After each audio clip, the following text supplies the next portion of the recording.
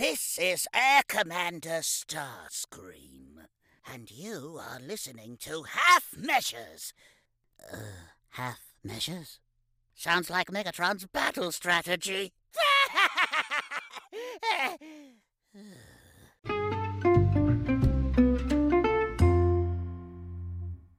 Kia ora and welcome to episode 183 of the Half Measures podcast.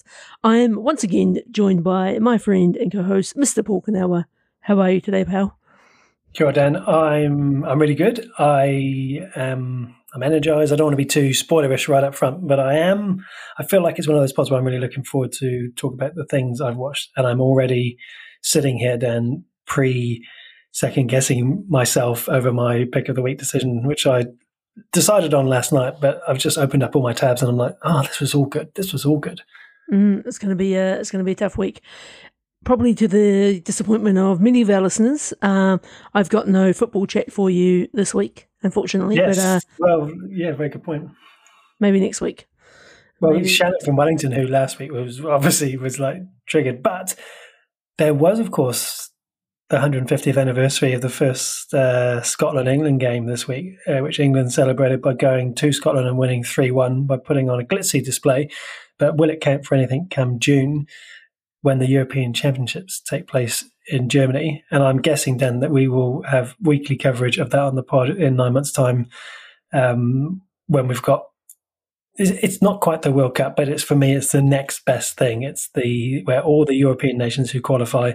Sorry, Ireland, who qualify, have a Royal Rumble to see who's the king of Europe, plus England, because they're no longer part of that, but they like to play football there. Great. You've triggered me on a sidetrack, Paul. Royal Rumble. That was my favourite type of wrestling back in the day. I used to love a Royal Rumble event. I used that analogy at work in my other job the other day when I tried to describe characters. I was trying to describe a situation with a project and sort of saying there's some big characters in this project. I said it's like a Royal Rumble. They've chucked out all the small players over the side of the ring, and there's like four of the big ones left in the ring.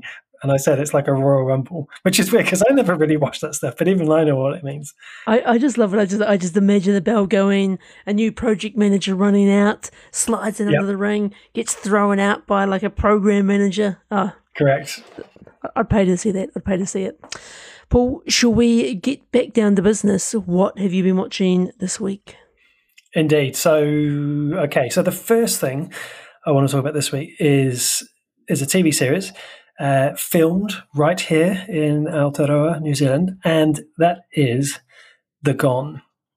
So The Gone is a series came out earlier this year, 2023. This has been on my radar for a while, and I didn't get around to watching it straight away, but then I've seen online recently the show being promoted over in Ireland, which this show has strong links with, is co-written and co-produced by by a number of Irish people, and it reminded me to go and watch it. So I watched The Gone.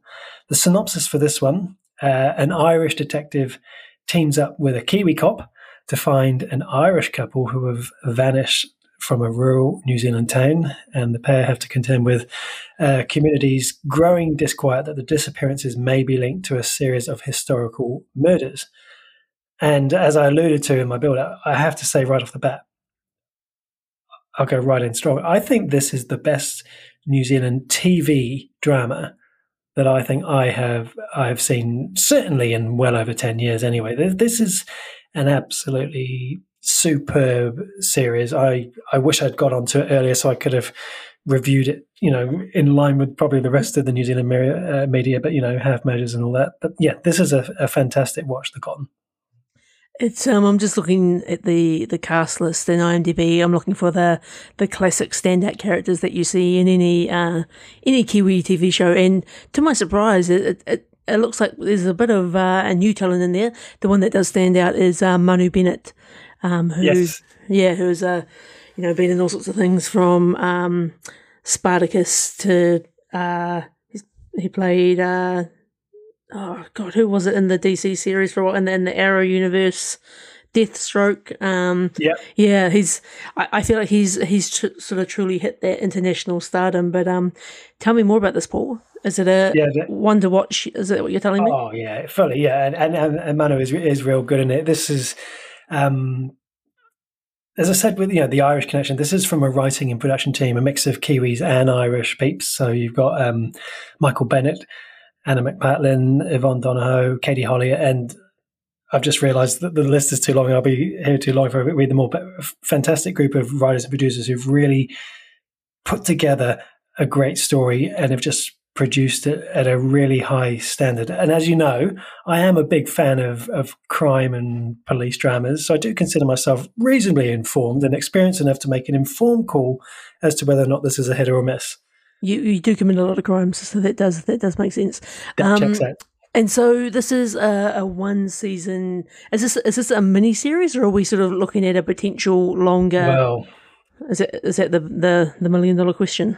No spoilers necessary for this, but I will say they do leave it in a way that they tie up the main story, but they certainly leave it with a real. Surely they're going to do a second season if you're going to end it like that. If they don't, it would be a real shame. But yeah, and I haven't done enough research to see if the second season has been commissioned. But it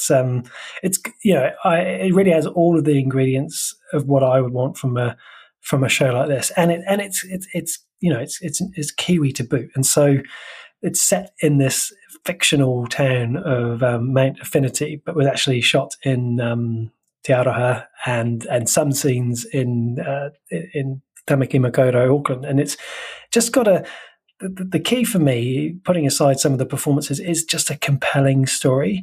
It's not predictable. It's quite complex, but it's easy enough to follow.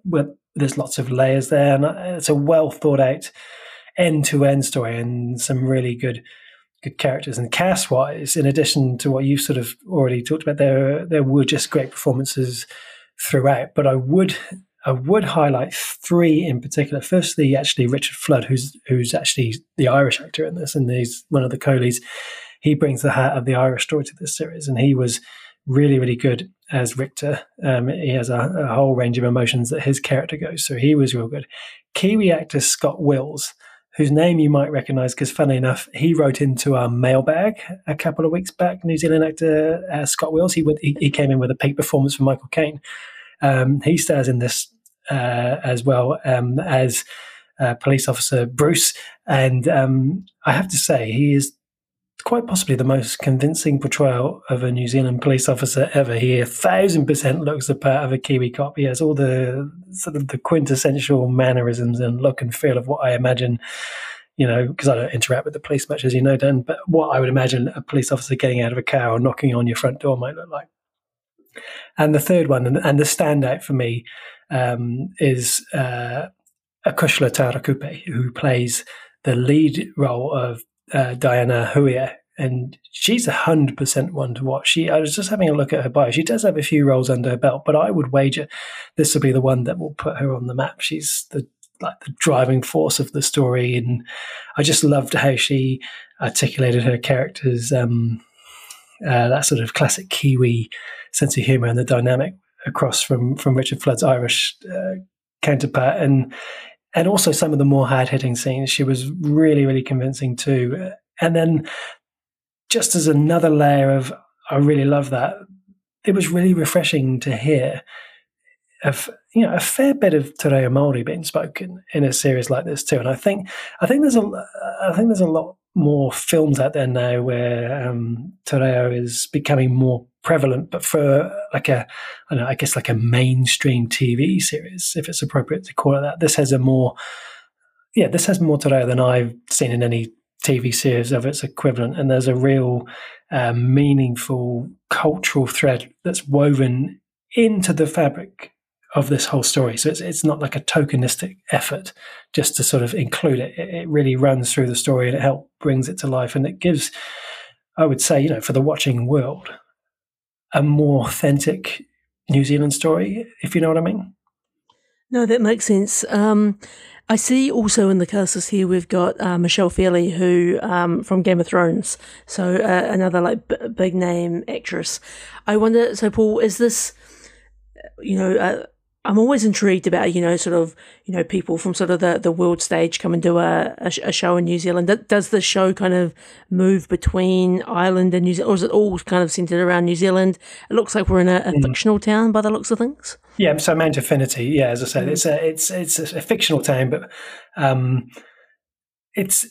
it does have scenes in Ireland. It's kind of stats there in some respects as well, and it's sort of, there's things in Richter's past where it goes back in time or what have you, and there's clear links there. But it's like, I would say 95% it's New Zealand, and I actually wondered that going in. Is this going to be something that's going to go back and forth? But I was surprised and delighted that it actually was predominantly New Zealand. But I found that the combination of the Irish and the Kiwi, we often talk about our love of Irish characters and TV shows. I found those two together were really, really, really good. And yeah, definitely a good shout on Michelle Fairley. For me, I've really enjoyed her as Princess Augusta in the Queen Charlotte Bridgerton story. But no, she was real good too. As I say, it was just across the board. There was just lots and lots of great roles. So I really hope that there is a series 2.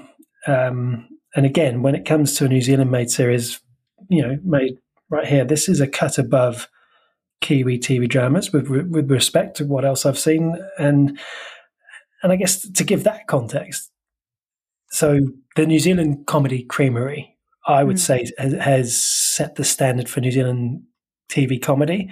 And so likewise for me, The Gone has set the new standard for Kiwi television drama series for me. So the big question, Paul, is this in the running for anything in the top 23 honourable mention at this point, or too soon to say? Well, I never like to give away things, but I have to be honest, I've written it into my list for top 10, and it's a real, because I haven't had a New Zealand series in my top 10 since I think season 1 of Creamery a couple of years back, and with respect to New Zealand TV, it's not always at that level if I compare it to the other things that you and I have picked in our top 10. If I'm honest, it's not. But this I'm putting in that mix. So come December, we'll see. Very nice. And so this is TVNZ on demand, I presume? TVNZ Plus here in New Zealand. And as I say, it's recently being promoted in Ireland. So it looks like it's getting its release over there as well. So chance for more people to go in and watch this one. I love that. That's a good shout, and always good to be able to promote a Kiwi show. Indeed. Now, the other thing I've watched, Dan, before I hand over to you, I want to see if you can guess what else I've rewatched. A movie based on one line. Dead or alive, you're coming with me. What is that? That is RoboCop.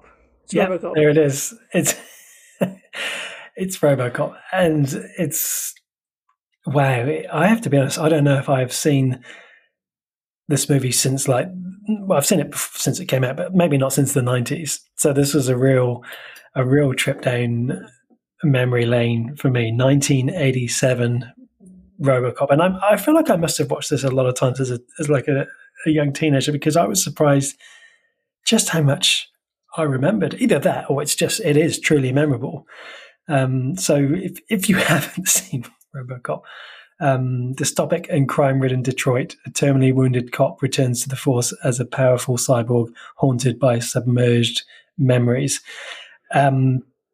This was just a real treat to go back and revisit, and I would say I was really, really impressed overall. I was certainly impressed by the look of RoboCop, the way he moves, the suit, the armor. I would argue still holds up really well. And I watched this with my 14-year-old son. I really watched it so that he could see it, and he loved it. And he's already asking if there are sequels out there. So there's a potential journey ahead of me here. But with the exception of RoboCop himself, I think this has aged badly in a number of ways. And I think I sort of had to sort of put some context around it. So like Terminator, that was 3 years before. Aliens was a year before. Batman 1989, 2 years later. And when I put it next to those things, it's age. But despite the fact it's age, from a watchability perspective, and certainly from a nostalgia experience, this was so much fun to watch again. It's I have many fond memories of this movie.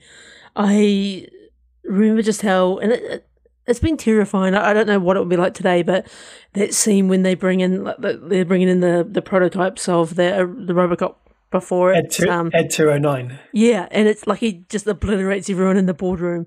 And I remember it being a really terrifying moment. Yes. When a young Daniel Whiting was watching this. And I also have this other weird memory, Paul. You've triggered it in the memory banks.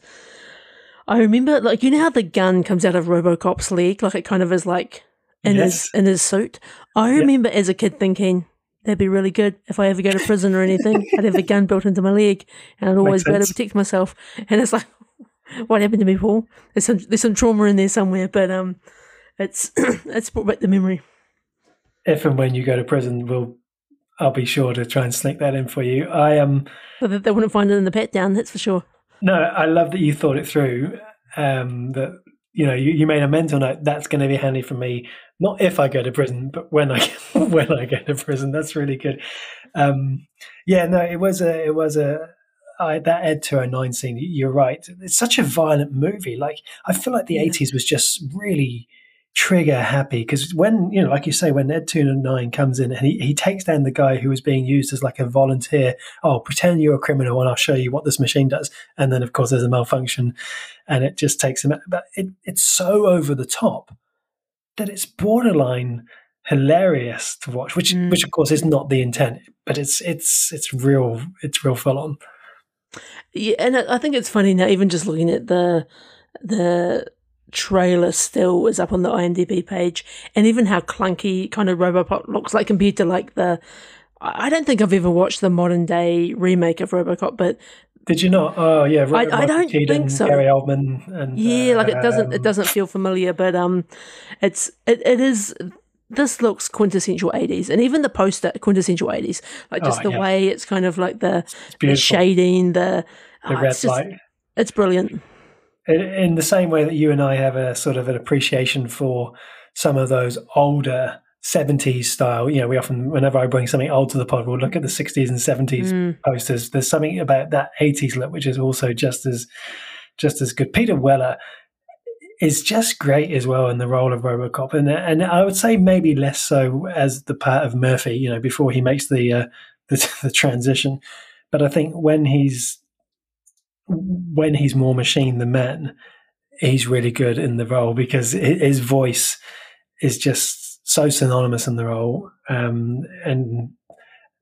just think in the suit he's good. I remember in the last Star Trek movie that came out with Chris Pine and Carl Urban and so on, Peter Weller was cast alongside Idris Elba as kind of a dual villain in that last movie, and I really enjoyed him in that, and I think his acting got better over time. But in that suit, the movement and the voice is just, I think it's iconic. And also worth the shout out, Ronnie Cox, who's just always been in iconic 80s movies. He was Beverly Hills Cop as Lieutenant Bogomil, and Total Recall. He was in Deliverance. He was Captain Jellicoe in Star Trek. He's so good as the bad guy, Dick Jones, the one who wants his prototype Ed 209 to be the option that the police department go with rather than RoboCop. But yeah. And I think it's actually, these types of movies, which I think for our generation, Paul, like, I think this is the type of scary stuff, it's like Terminator, like when we think about AI and the Skynets and the things going wrong, like these are the things that kind of like are in my mind. Like, it's interesting, isn't it? This is, this is such a great find and such a great callback. What inspired this rewatch? It was, I think, what was the start of it? I think my son was unwell, and he'd had a day off school, and he'd just come in towards the afternoon, and I was like, let's chuck on something that's because he's always enjoyed like like we've watched Predator and those, and Alien and Terminator, and I was just going through all the things. I mean, I'm really selfish here, Dan. I'm not going to try and dress it up. I was just trying to find him. So I was like, what can I watch that I love, and I can use him as a vessel to be able to watch? Amazing. And I was like, what about RoboCop? And it was just, I have to admit, I'm now keen to at least watch the first sequel and the remake. I've watched the remake before, and I feel like I'd like to watch it back to back with this, because it is just it's kind of a classic sci-fi story. I mean, it's quite iconic. It perhaps didn't get the same prestige as some of the other movies of a similar ilk at that time, but I did see, I think it's on Peter Weller's IMDb page, that they're just making this year, ironically, a RoboCop documentary, and they're revisiting. And Peter Weller introduces the start of the documentary, and he's got the voice there, and he's like, "Thank you for your cooperation." And he's still got that voice. It's so good. But yeah, I am still shook by the violence and the beating that Murphy takes. Oh yeah. And then later, when he's as RoboCop, when he goes, and it's Kurtwood Smith, aka Red from the '70s show, and his gang. It's way more graphic than I remember as a youngster. And it's way more intense, I think, than some of the movies these days. So it's just astonishing. What's funny is I'm pretty sure like RoboCop is a skin in Fortnite. So I imagine like I wouldn't be surprised if like your son's kind of like got that connection as well. Yeah, for sure. Yeah, it's funny how just sort of all this old school stuff is sort of coming back into fashion, but I guess that's the way. Oh, that sounds awesome, and it sounds like another great movie to watch in his educational career of classics from the 80s and 90s. Correct, and I know from some of our Spotify analytics, it looks like we have some younger listeners. So if you're younger than me, and old D-Dub here, and maybe you've never seen this. I say go check it out and see what you think, and you might find yourself wanting to go down a RoboCop wormhole like me, and you can find this on Prime Video. Amazing. Good shout, Paul. So that is you for the week, The Gone and RoboCop? Indeed it is. What about you, Dan? All right, so I've got a couple of TV shows for you. So the first one, continuing on with our Ted Lasso watch. So we watched season 2 of Ted Lasso. So this is first time watch for me and the wife, and it was great to kind of continue on the Ted Lasso journey. I think a couple of things. I think. What do I think? I remember you talking about this season, and I think the first season of Ted Lasso is kind of peak, and I feel like it wasn't that this season wasn't good, but it took me a while to kind of get back into the flow of this season. There was some things that I really enjoyed. There was a few things I found quite frustrating, and I'm pretty sure you talked about these without trying to give spoilers last time we talked about Ted Lasso. So, and two of those things that really stood out for me were, one, the evolution of Nate's character. So Nate being the assistant coach, or one of the assistant coaches in Ted Lasso. And then the second being the hooliganism of sort of football. And yes. And I think what was kind of interesting about this season, before we kind of dig into some of these components, is I feel, and part of it kind of feels like this is actually good because they're showing a counter, but it got very dark this season, I think, compared to the first season. So obviously the first season, very upbeat, Ted Lasso, champion of the people. This season, it's kind of unpicking or peeling back some of those layers of the onion, I guess, and kind of actually showing why Ted Lasso is the way that he is, how he kind of uses his positivity to kind of deal with his emotions and anger and frustrations. I think this season gets far deeper into a lot of the wider cast. You sort of get a bit more appreciation for the players. They start getting a bit of their own backstory. Obviously, like Coach Beard, Nate, Rebecca, they're all getting sort of far sort of deeper stories, and it was kind of fun on one hand, but I don't think it was as quite as sharp and as polished as the first season. So overall, still had a very good time. Still a big fan of Ted Lasso, but I think season 1 still kind of stuck out a little bit more for me. Just I remember some specifics that I would be keen to hear your view on that. So there's the as I'm sure you'll recall, the episode Beard After Hours, which I just remember thinking was a very odd detour away from the shows. And I'm just looking at the ratings now and seeing that nearly twice as many people have voted on that specific episode than any other episode, and the ratings on that are much, much lower. In fact, it's the lowest of the season. I just wondered if it resonated with you at all. Yeah, that was a strange episode, and I think obviously the Beard After Hours episode kind of follows the loss that the team faced, and it kind of at the end of the Man City episode, I remember saying I feel like Coach Beard is going out to get in a fight, and it kind of just had that kind of undertone to the whole story. I think there was some very funny moments, like when he's kind of wearing the glittery, sparkly pants, and Yes. that was. But I don't know whether it needed that full story, and I really didn't like how and look, you can probably say, maybe this is the reality of some of this, but I feel like the level of violence that they were about to bring into that episode with Jamie's dad about to basically cane Coach Beard with a metal pole, that just seemed like that may be real life, but I feel like in the context of Ted Lasso, it felt way too far in a different direction. Yeah, no, it really does. And that was the thing. It's like we've talked about this show being the feel-good factor, and I appreciate that they don't always want to do that, and you can't always have that. Otherwise, it's not possible to maintain that across a whole season, and you need to have the bad to appreciate the good. But did we need to go quite that bad? I'm also keen to understand, and I don't want to spoil anything because I'm confused now what happens between 2 and 3, but where are we at with Roy Kent and his career? Okay, so Roy Kent is he retires, and he ultimately comes back on as a coach. And so when he joins as a coach in this season, that ultimately starts to be the turning point for Nate. And so Nate's always was kind of a bit picked on, a bit of the a little bit bullied, a little bit kind of like made fun of in the club. And when he became a coach, it was a real turning point for his character. And so with Nate, we got that specific episode where he's trying to build up his confidence. He wants to impress his dad and his family, and he just doesn't seem to be able to get anything right. And I think that kind of sparked an evolution of his character, which wasn't very good.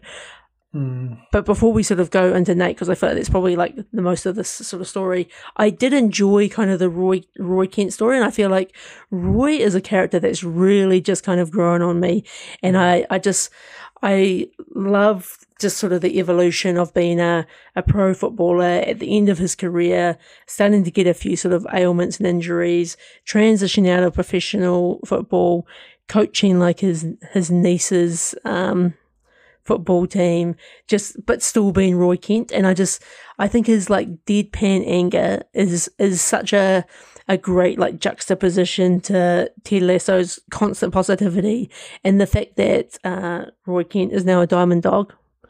All respect. Yes, the Diamond Dogs, that's right. He's great. He's modelled for me. I mean, I don't think anyone would argue that he's obviously modelled on Roy Keane. I mean, there's a very similar name there, obviously, in terms of football, but he also has a look that sort of borders the Roy Keane and stretches across into like a Mikel Arteta type look for me, and he does it well. He's not with respect, he's not the biggest guy, right? But he walks around like he'll take on anyone. Like he's just that aggressive, and like he's constantly angry. And his voice, I really want to hear him talking in real life to hear what is normal, because that voice that he uses the whole time is fantastic, and it's like I feel like it's the inner monologue that I have in the office sometimes, working with people in my day job. It's like the Roy Kent voice inside my head, and like you can't say those things out loud, especially in front of children, the way he does with no. I mean, some of those scenes must have been hilarious to record, but I do like the evolution of his character and the coming to terms, because the coming to terms with retirement for a football player is a very big thing, and you see it.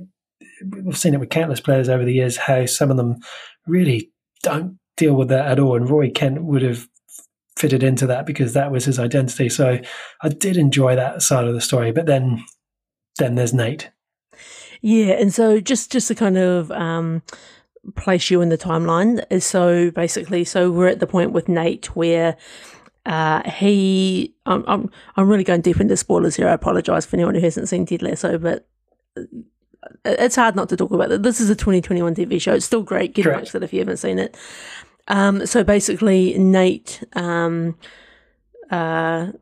anonymously goes to the media and sort of says that he's had a panic attack. That's the media starts to sort of question, is he sort of fit to coach the team?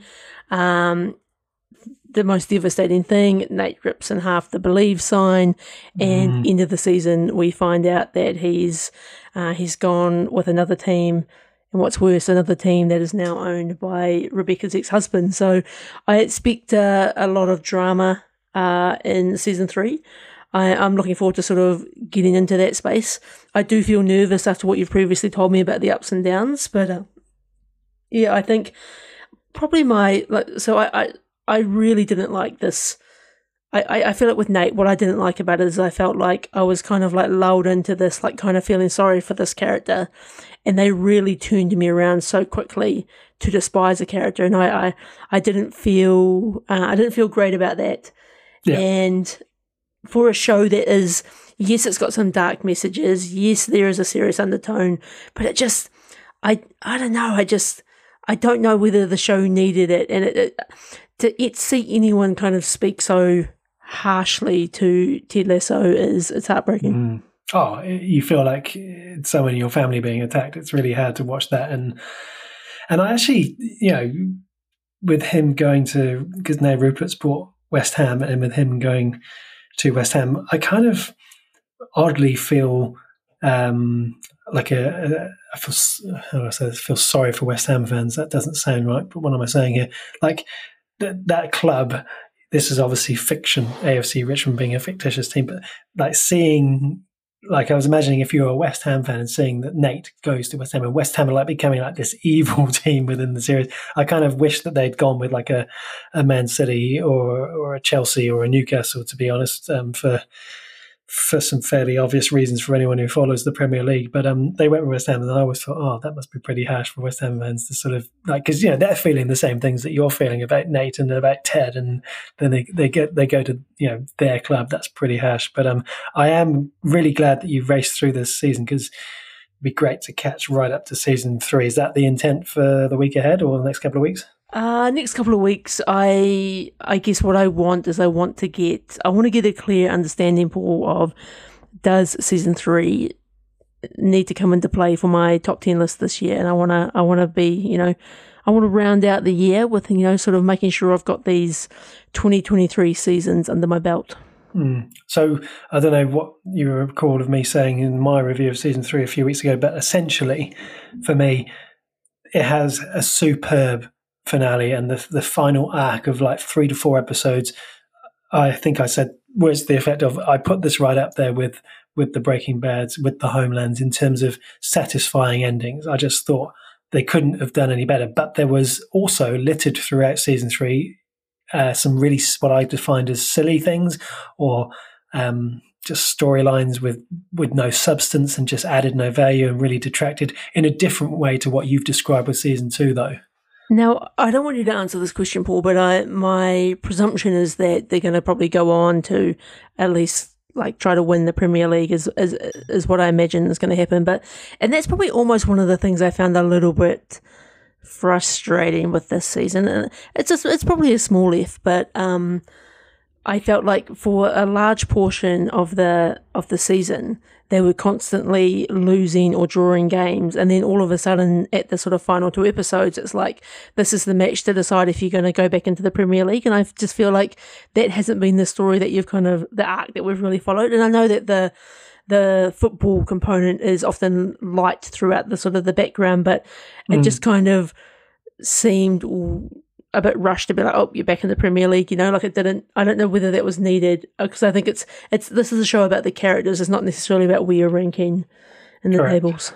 And I think for me, they handle that side of things and the football side of things, the football story and the football success or not success. They do that in a better way. That's what they do well in season 3. Where they don't do well is, the sponsor banter and the social media and some of the PR that sits around that and the storylines around that goes in a direction where I'm like, don't give me filler. This is a premium show.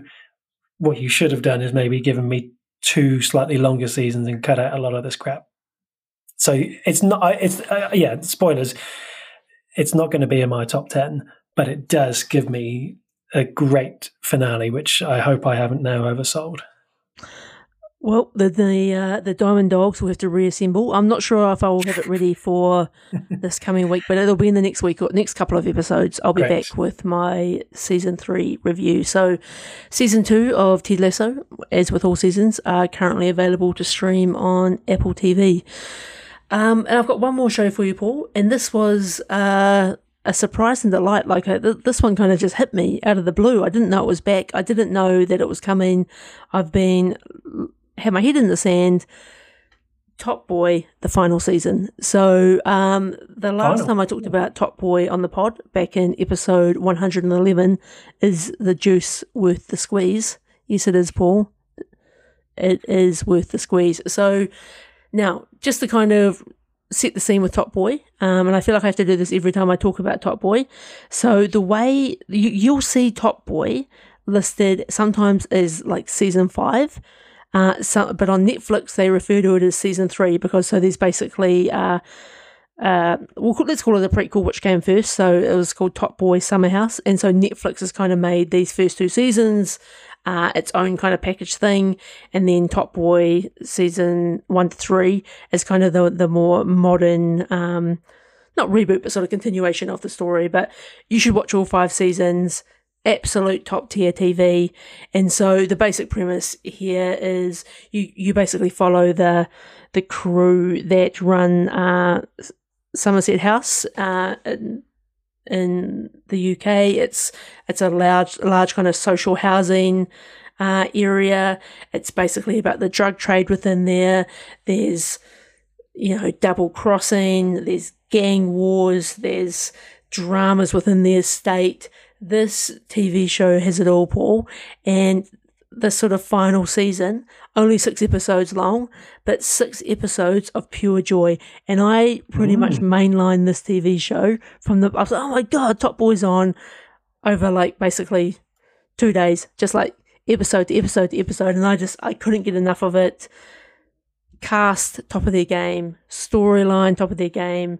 Amazing ending, an ending that you want to talk about for years to come. This is, when we talk about those top tier British TV shows, this is 100% one of those shows for me. It's a difficult one to come in and talk about for the final season because it really is wrapping up lots of arcs that have kind of been started earlier. But this really is a good one. Amazing. I mean, I recall you talking about this, and I remember at the time thinking, oh yeah, I think it was, if I'm honest, it was the British side of things, or that East London filth, mate. All that sort of stuff is really what's drawing me in, because the synopsis, when I read the synopsis in itself, I'm thinking, well, I've seen enough things like this to know that I would be interested. But yeah, throw in that East London. The ratings look real good. I was just watching the trailer while you were talking, and it looks, well produced, and it looks tense, and all those things. And there's not too many episodes there. 32 episodes. How long? Oh, an hour each. Okay, so this would be a fair while to watch, but it feels like it would be, from what you're saying. This sounds like you've shortlisted this one.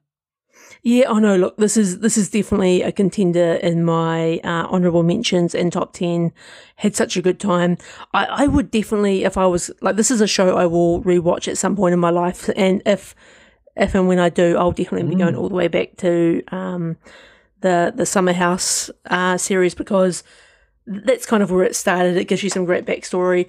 It's obviously a little bit older, the Summer House stuff, because that came out in 2011, whereas the sort of the refresh series sort of kicks off in 2019. And the reason it kind of got refreshed with season 3 or season 1, depending on how you want to look at it, is this is one of the rapper Drake, one of his favorite TV shows, and he kind of funded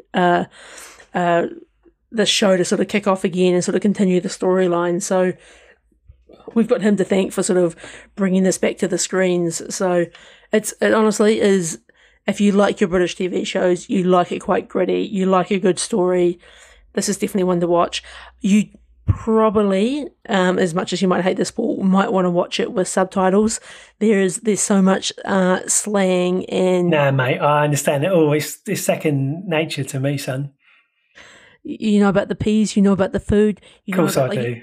You don't say goodbye to people. You say less. There's all this like fancy gangster sayings that I just don't understand. But with the subtitles, clear as mud. All right. Okay. Maybe I'm imagining in my head it's only Fools and Horses, but serious. And actually, it's way more. It's way more gangster than that. Yeah, no, definitely. So, and I think particularly especially over these last 3 seasons, just some amazing kind of like arcs of characters, people coming to power, people having sort of power taken away from them, the constant kind of like battle of what it means to, and a little bit like the Breaking Bad universe, right? Like, you want to be on top. There's things with being on top that you need to deal with that you maybe don't want to, but that's just what comes with the territory. And so, yeah, really good show. Really dark. All 5 seasons are on Netflix. I would definitely recommend checking it out. Very good, very good. I have added that to list, and I am aware, Dan, just whilst we're talking about adding things to list, I am aware that I do owe you a couple of series that I said, yeah, no, this year, Dan, I'm watching it, and it is in the backlog as we work through stuff, and so I've added this in there. Say less, fam. Say less. Say less. All right. Shall we jump into our movie of the week? Indeed. Yeah. So if you're joining us for the first time, welcome. Every week you'll find that Dan and I take it in turns, choose a movie, watch and review that movie, and then talk about it a week later on the podcast. And we announce a week in advance what movie we'll be watching over in our Discord community, which you can join if you'd like to join our merry band over there by clicking the link in the show notes. And this week, Dan, we've gone with the 2022 movie, A Man Called Otto. This is a great synopsis, Paul. Otto is a grump. I love that word. Otto is a grump who's given up on life. Following the loss of his wife and wants to end it all, when a young family moves in nearby, he meets his match in a quick-witted Marisol, leading to a friendship that will turn his world around. This was a bit of a different one, Paul. It was, I think, quite a different role as well for Tom Hanks. Like, not a role that I've kind of really seen him play before. This is obviously based on a book. It is, I've got to be honest, it is quite a dark movie. Like, Tom Hanks' character is very committed to ending his life, so that's probably one thing to keep in mind if you're going in to watch this. It is kind of ultimately an uplifting movie about finding friendship and connection and things that matter in life, but it's definitely a bit of a journey. How did you find this one? Yeah, no, it is a real journey, and it is certainly dark. And, we've talked about this numerous times. When you see those two genres together, comedy, drama, I think with a storyline of this nature, that's taking that, when you go with comedy as well, to probably to one of the most extremes that you can probably go to in that respect. But I do think that they did find that balance well. I do think, that what you described as the uplifting feel-good factor that came was definitely there. And overall, I really, really, really, really rated this movie. I would say it's one of the better movies that I think we've done as a movie of the week. Probably I'd put it as one of the top 5 of the year for me. I found I really got a lot out of it, and I think there's a lot of the movie had elements from all kinds of genre that I really do enjoy watching it. There's pieces of this movie that, if you think about the comedy side of it, there's elements of Curb Your Enthusiasm you know, in terms of the grunt factor of Otto, played by Tom Hanks, it's very much like Larry David in that respect, just not being able to stay quiet about the things in life. You know, the frustration of being charged for 5 feet of rope when you only want 4, but the shop only sells it in cuts of 5. There's pieces of this movie that are like Falling Down with Michael Douglas that I absolutely relate to. That frustration, you know, just being over other people's behavior and their ignorance. And so those elements alone, though, they're enough for me to want to watch this kind of movie. But then you throw in Tom Hanks, and I'm definitely sold. But the bigger part of this movie, the one that really takes it up to that next level for me, is the journey that his character is going on.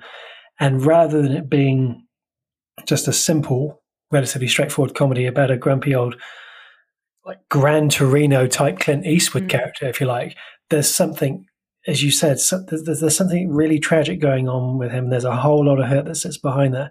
And then there's that heartfelt journey where his neighborhood bring him to a place where he refines purpose, he refines connections, and that I found it very touching. And but yeah, it goes to a dark place. So I think you're right to sort of put a bit of a warning out to anyone who's going into it, because it is dark. And you're right, for Tom Hanks, exceptionally. Yeah, well, I think Tom Hanks, he can definitely, he's got the range as an actor. I think I feel like I'm so used to seeing Tom Hanks in such a more positive light. But I think that's probably what also made it work, because I think Tom Hanks kind of is America's sweetheart in a way, right? Like when you think about some of the roles that he's played in the past, but to see him kind of this low kind of, I think adds another level to it. There's definitely some very funny moments, and I think you're right to call out Falling Down and Curb Your Enthusiasm, because just like the fact that he can't handle, like the courier people like coming down his street, or cars parking that don't have a permit, and it just drives them absolutely crazy. And you can just see how like this stuff just grinds away at people. And if he's not upholding it, then the whole kind of system collapses. And there's something kind of funny in it, and there's lots of sort of life lessons in there. And I think the other thing that I enjoyed about this story is the fact that it kind of like keeps sort of taking us back in time and kind of showing who Otto, or Tom Hanks' character, was as a young person, and how different they become, or how alone, like alone is sort of like, I'm trying to think of the right word, but sort of like his purpose is sort of fundamentally changed without his wife. And not a lot of this movie actually focuses on the wife. Like it's more just the nature of loss and what that means and how it impacts people. Yeah, no, it really does. And I think the sincerity that when he talks about his wife, and we've talked before at length about the greatest actors of our time, of our generation, of all time, and we talk about the likes of De Niro, Denzel Washington, Leonardo. There is something. I'm not saying that Tom Hanks is the greatest actor, but there is something about the sincerity of a Tom Hanks performance. There's something so real that I'm not sure that anyone else that I've even just mentioned then is more convincing that they are that person in a movie than he is to me at times. I've felt that with him in Apollo 13. I've felt that with him in Castaway, in a number of different films where his performance has just been really Sully, another astonishing performance. And there's something in this role that I wonder what my appreciation of this movie might have felt like without Tom Hanks. I don't know. I mean, we'll never know. But it's the expression of loneliness, that expression of grief, and the comedy elements alongside it somehow, because they don't always, but in this instance, they got the balance right for me. Yeah. No, this was it was a good story with just a really, use the time codes if you don't want to hear the ending, but like it does have a good outcome at the end of the day, and this kind of movie I think needs to, because yes, if it didn't, I just don't think it would work. But I think it kind of restores your faith in humanity, I guess to a degree. It does, and that's the feeling that I came away with, that sort of, because and I don't want to belittle this in any way, but I often talk about how I've spoken to my neighbour like once a year or something, and I actively go to the mailbox when I know no one else is there because I just can't be, and actually seeing the power of a neighbourhood and that support and all the rest of it actually being good, and actually, as you say, restoring your faith. Actually, there's good out there and good people. The other two people I just wanted to quickly, I really enjoyed the performance of Mariana Trevino, who, her character, who she's pushing Otto to the limit, but she plays a massive part in his life decisions at that point, and also to her partner Tommy, who's played by none other than the Lincoln lawyer Mickey Haller himself, which I really enjoyed because it's such a different performance from him in this, as this bumbling fool. Of a husband, versus when he plays the Lincoln lawyer, he's so self-assured, he's so sleek, he's so stylish, he's got this great, but in this, he's just the absolute opposite. In fact, question to you, Dan, can you reverse with a trailer on the back of a car? Because I'll tell you what, not a chance for me, not a chance in hell. Not with an audience, that's for sure. Like, I would need kind of like a few attempts, and I would really have to like it's that muscle memory, right, of kind of doing the opposite steering wheel motion to kind of get the anyway. Too much. I'm more likely I'm more likely to like park the car, take the trailer off, like maneuver it to where I want it to go. Yeah.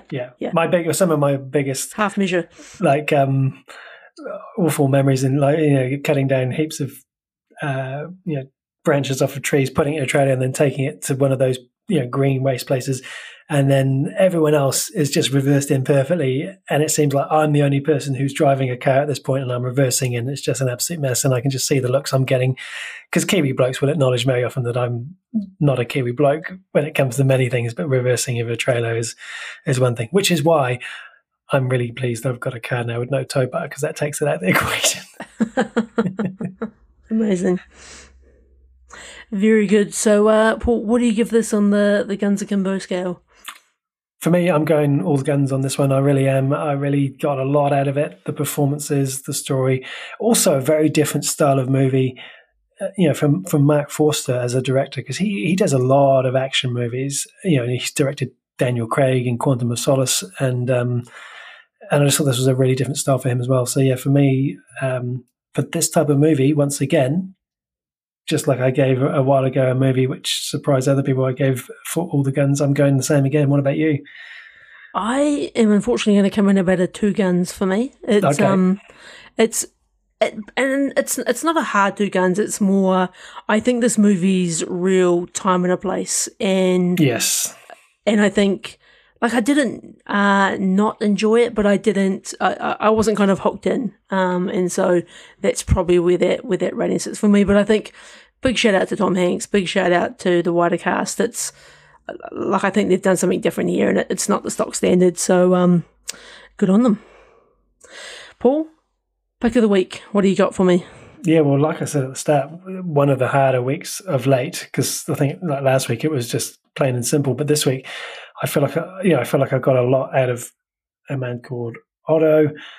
I really enjoyed my rewatch of RoboCop, but I'm still really taken by The Gone, and I also feel like it's flown under the radar a little bit here in New Zealand, because I've asked a number of people about it and no one's seen it, and it's one of those things where if you look on IMDb, it's had less than 200 votes, so it's like, there's not many people. So I'm really going to do on behalf of Half Measures, I'll get our social media manager to promote this series, because for me, this was a great find. So The Gone for me, and I reckon I know what you're going to say, Dan, but what is your pick?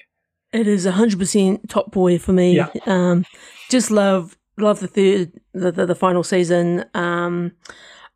It really caught me off guard. I don't know how I didn't know this was coming out. It was one of those, like, when I went into Netflix and it came up with like Top Boy, I was like, why is this coming up in my like, to watch? Like, is it, how sometimes like it'll re-advertise stuff to you that you've like taken off your watch list.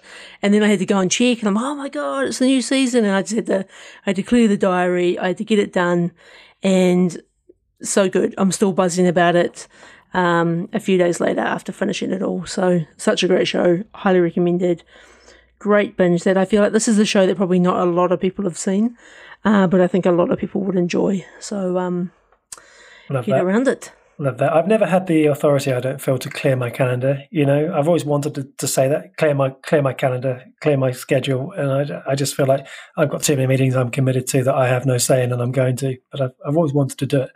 I think the secret is, Paul, was to keep an empty calendar, and then it makes it very easy. Yeah, very easy to clear. Early start, early finish also helps. Exactly. Shall I take us on over to the news desk? Let's see what you've got, if there's anything there. Well, we are once again very kind of light on the news front. So a couple of things I have found. So Mission Impossible Dead Reckoning Part 1, that is going to be hitting streaming services on the 10th of October. Nice. So in the not too distant future, and then heading on to Blu-ray and DVD end of October, early November. That does remind me that I need to get back into my Mission Impossible movie marathon, because I imagine you and I could probably do a joint review of Dead Reckoning. 1,000%. If I get my affairs in order. So I will get onto that. Again, scraping the barrel. The Little Mermaid, Paul. Guess how many views it had in its first 2 days? I couldn't even give you a reasonable guess. 16 million. Like, I think that's huge. Huge, right? And I think it's kind of, it sort of shows, I think, the power of streaming, and, people are prepared to watch a movie like this, but they're maybe not prepared to pay for a full family outing to take the whole family down to the movie theatre. But I like, well done. That's a incredible effort. 16 million views of just 2 days of streaming. So I imagine that number far exceeds that by now. Speaking of numbers, The Nun 2 has scared its way into the domestic box office with a $32.6 million take over the weekend. So that's great for The Nun 2. I'm sure, having reviewed The Nun 1, we'll be reviewing that at some point here on the pod once it hits streaming services. Okay. Oh, this is now we get into some interesting stuff. So Drew Barrymore, she is in hot water, Paul. She has basically, you'll see on social media at the moment that there's a lot of backlash for young Drew Barrymore. She is basically putting her talk show back on the air, and the writers' strike, the WGA, is not happy with her at all, because her show uses WGA writers, and she's going back on the air without those writers. So they're basically in union talk, calling her a scab for. She's saying that she's going back on the air because, it's not just about her. This is about the production crew, the cameraman, everyone who's attached to these shows, that they need to sort of get earning again. But it is not going down very well at all. There is a strong calling for her to take her show back off the air, but we will see what happens there. Wow. Speaking of Hollywood dramas, you would have seen, there was a brief mention after talking about RoboCop, that 70s TV show, and we talked about Red. Danny Masterson was recently sentenced to 30 years to life in prison for a bunch of very horrible offences. But the really interesting sort of drama that's been playing out, I don't know whether you've caught up with this, Paul, on your TikToks or your Facebooks or your X's. Facebooks. How old are you? Facebooks. I don't know. And so basically a bunch of celebrities, in particular Mila Kunis and Ashton Kutcher, who starred in that 70s show with Danny Masterson, they wrote a letter to the judge sort of asking for a reduced sentence, which has obviously now gone public. It's gone viral. They tried to announce an apology that, the apology, I've seen the video, absolutely horrendous. I don't know who their PR person is, but they need to go. The whole thing's a giant disaster. There's now other actors that are sort of coming out of the woodwork who have also written letters to help reduce the sentence. And the crazy thing about all of this is Ashton Kutcher, obviously, I don't know if you know, Paul, he runs a charity which he set up with Demi Moore to sort of spotlight and stop child trafficking and stuff. So to be submitting a letter to a judge to reduce someone's sentence for some pretty terrible things is not ideal. So, and I think with all of this kind of writers' strike and not a lot of news on the go, this is top news at the moment. Terrible, and I mean terrible across the board, just awful. But this is going to sound trivial. Maybe I shouldn't say it, but I've started now. It's like what I've talked about with shows when someone's done. It leaves a bitter taste that you then don't want to go back and rewatch that show because you associate it with what they've done. And so that then takes away from everyone else who was a part of that. And that's a minor thing in the scheme of things compared to the victims of this. But it's, just all round awful. 100%. So that is what's going on the news desk for me. Anything on your end? No news at all. That's how quiet it is, Dan. I didn't have a single thing, so there we go. But I do have two things here in the mailbag. Firstly, Alistair from Wellington said that he enjoyed the season 10 review of Doctor Who. That's going back a while because I've just reviewed season 13, so this is playing catch up. But then he was disappointed to find that season is no longer available on Prime Video. And when I go and look, I can see it isn't available, and neither is any Doctor Who. They've removed it all. There is no Doctor Who streaming in New Zealand right now, classic or otherwise. And so I am guessing that means that the contract, the license or whatever it's called, has expired because we're now living in a Disney Doctor Who age, and all the new content will be distributed here via Disney Plus, and the new David Tennant Doctor Who specials for the 60th anniversaries, which will be coming out in just over 6 weeks, will all be Disney Plus. But what I'd like to know is, will Disney also be providing access to the 13 series that I've just talked about over a number of weeks? Went before this. Will there be any classic Who? I'm just glad I got to catch up on it all before they removed it. Otherwise, I tell you, Dan, no wonder Alistair's triggered. This is a classic case of, if you really love this type of thing, you want to own the box set, right? Like you want to be able to sort of tap into it at a moment's notice. So it's tough, isn't it? Because I feel like things come and go so quickly now on streaming. Like I would have never said that we would have lost like Netflix as like Daredevil and Punisher, and and him and that sort of disappear into the dark ages, then reappear on Disney. Like it's wild times. Yeah, indeed. The second thing I've got is, as I hinted at last week, Ian, who made the move to Miami. So I'm just going to call him Ian from Miami now. He's fully up to date. He's fully synced up. He says he's not going to be chiming in on The Walking Dead. He gave up on that a long time ago. But he did appreciate us getting him into Clone Wars from our season 7 Clone Wars a while back. He's really enjoyed that. He's now into season 3, motoring through. I love it when reviews get people into something and we know it's good stuff, because for my money, I actually think if he's only up to season 3 and he's enjoying it, I reckon the best stuff's still to come.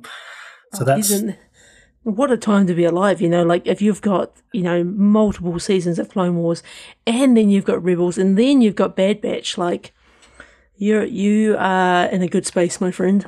Indeed. He also says on Dan's choice of football clubs, you can't talk about Forest with one R without talking about Brian Clough, just a top quality manager, a whole repertoire of classic quotes. If you were to Google, when you have or YouTube perhaps, when you have a moment, just Brian Clough, Nottingham Forest, and just listen to 3 or 4 videos.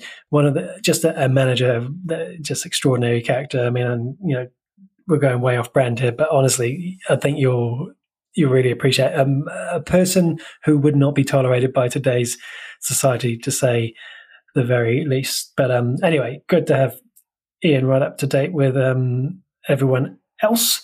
Last week, peak performance was, of course, our very own Temuera Morrison. We have 5 peak performances in the bag this week, but I have to say, all have a familiar, very similar sound. So we got Sarah from Porirua, went with Dr. Raupata, which was from, help me out, Dan, it's gone blank. Thank you. Dan from Lower Hutt went with Once Were Warriors. We had Megan S. from Auckland on Instagram said Hone Raupata in his return in the 2000s. So obviously this character made a comeback in more recent years as the Doctor.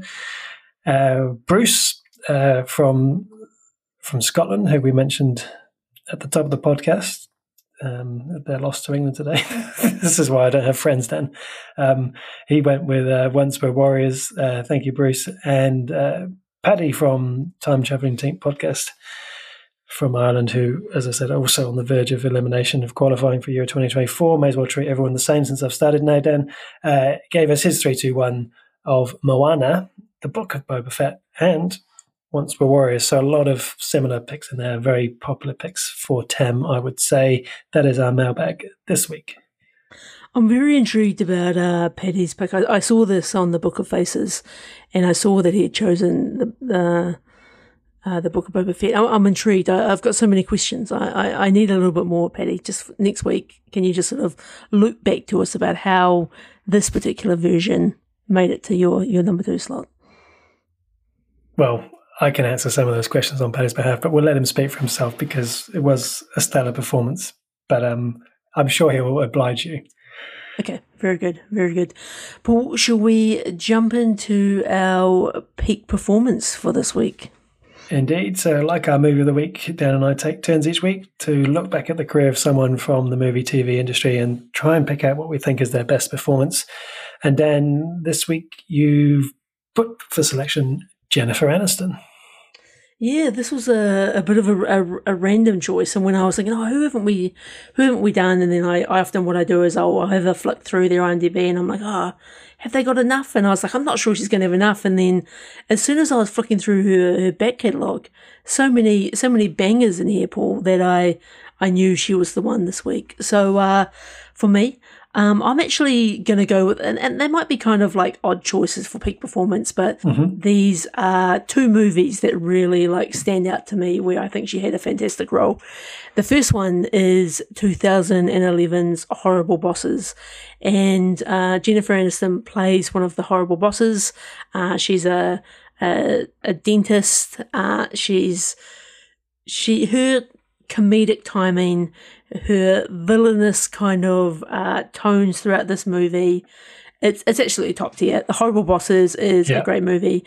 It has got a couple of a cancelled actor in there, but that aside, Jennifer Aniston and the wider, it's even got Ted Lasso in it. Like, how can you go past this movie? Jason Bateman, Charlie Day, classics. She plays a terrible, horrible boss, and so I'd like to give her an honourable mention there. And for my peak performance, again, like I want to give her, and there's a bit of a theme here, Paul, is 2013's We're the Millers. This is a classic funny movie.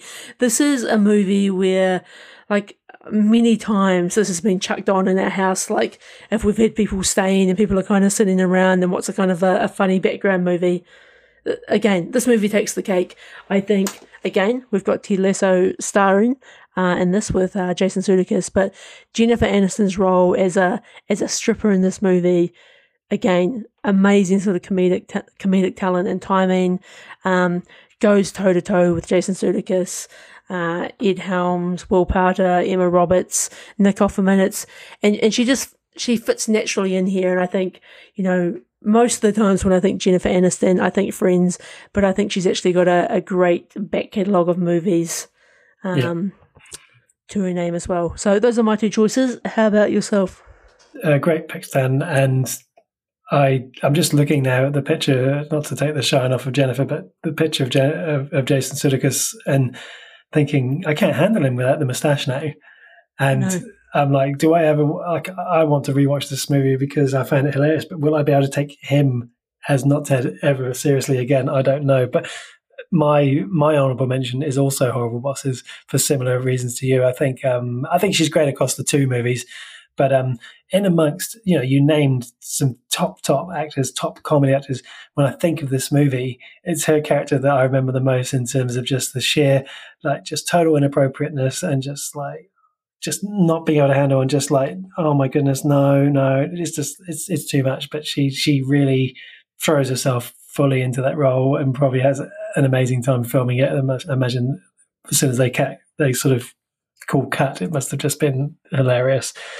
So yeah, Horrible Bosses for me. The peak performance for me, and at the risk of being possibly predictable, because it seems like a real, as you said, an easy choice, it is Friends for me. And it is, when I was just sort of flicking through some of the photos from the various seasons and just thinking, when I think of Friends, and we talked about this when we did the reunion special, maybe a couple of years ago now, I always sort of in my mind go to Joey and the stupid things that he would say or what have you.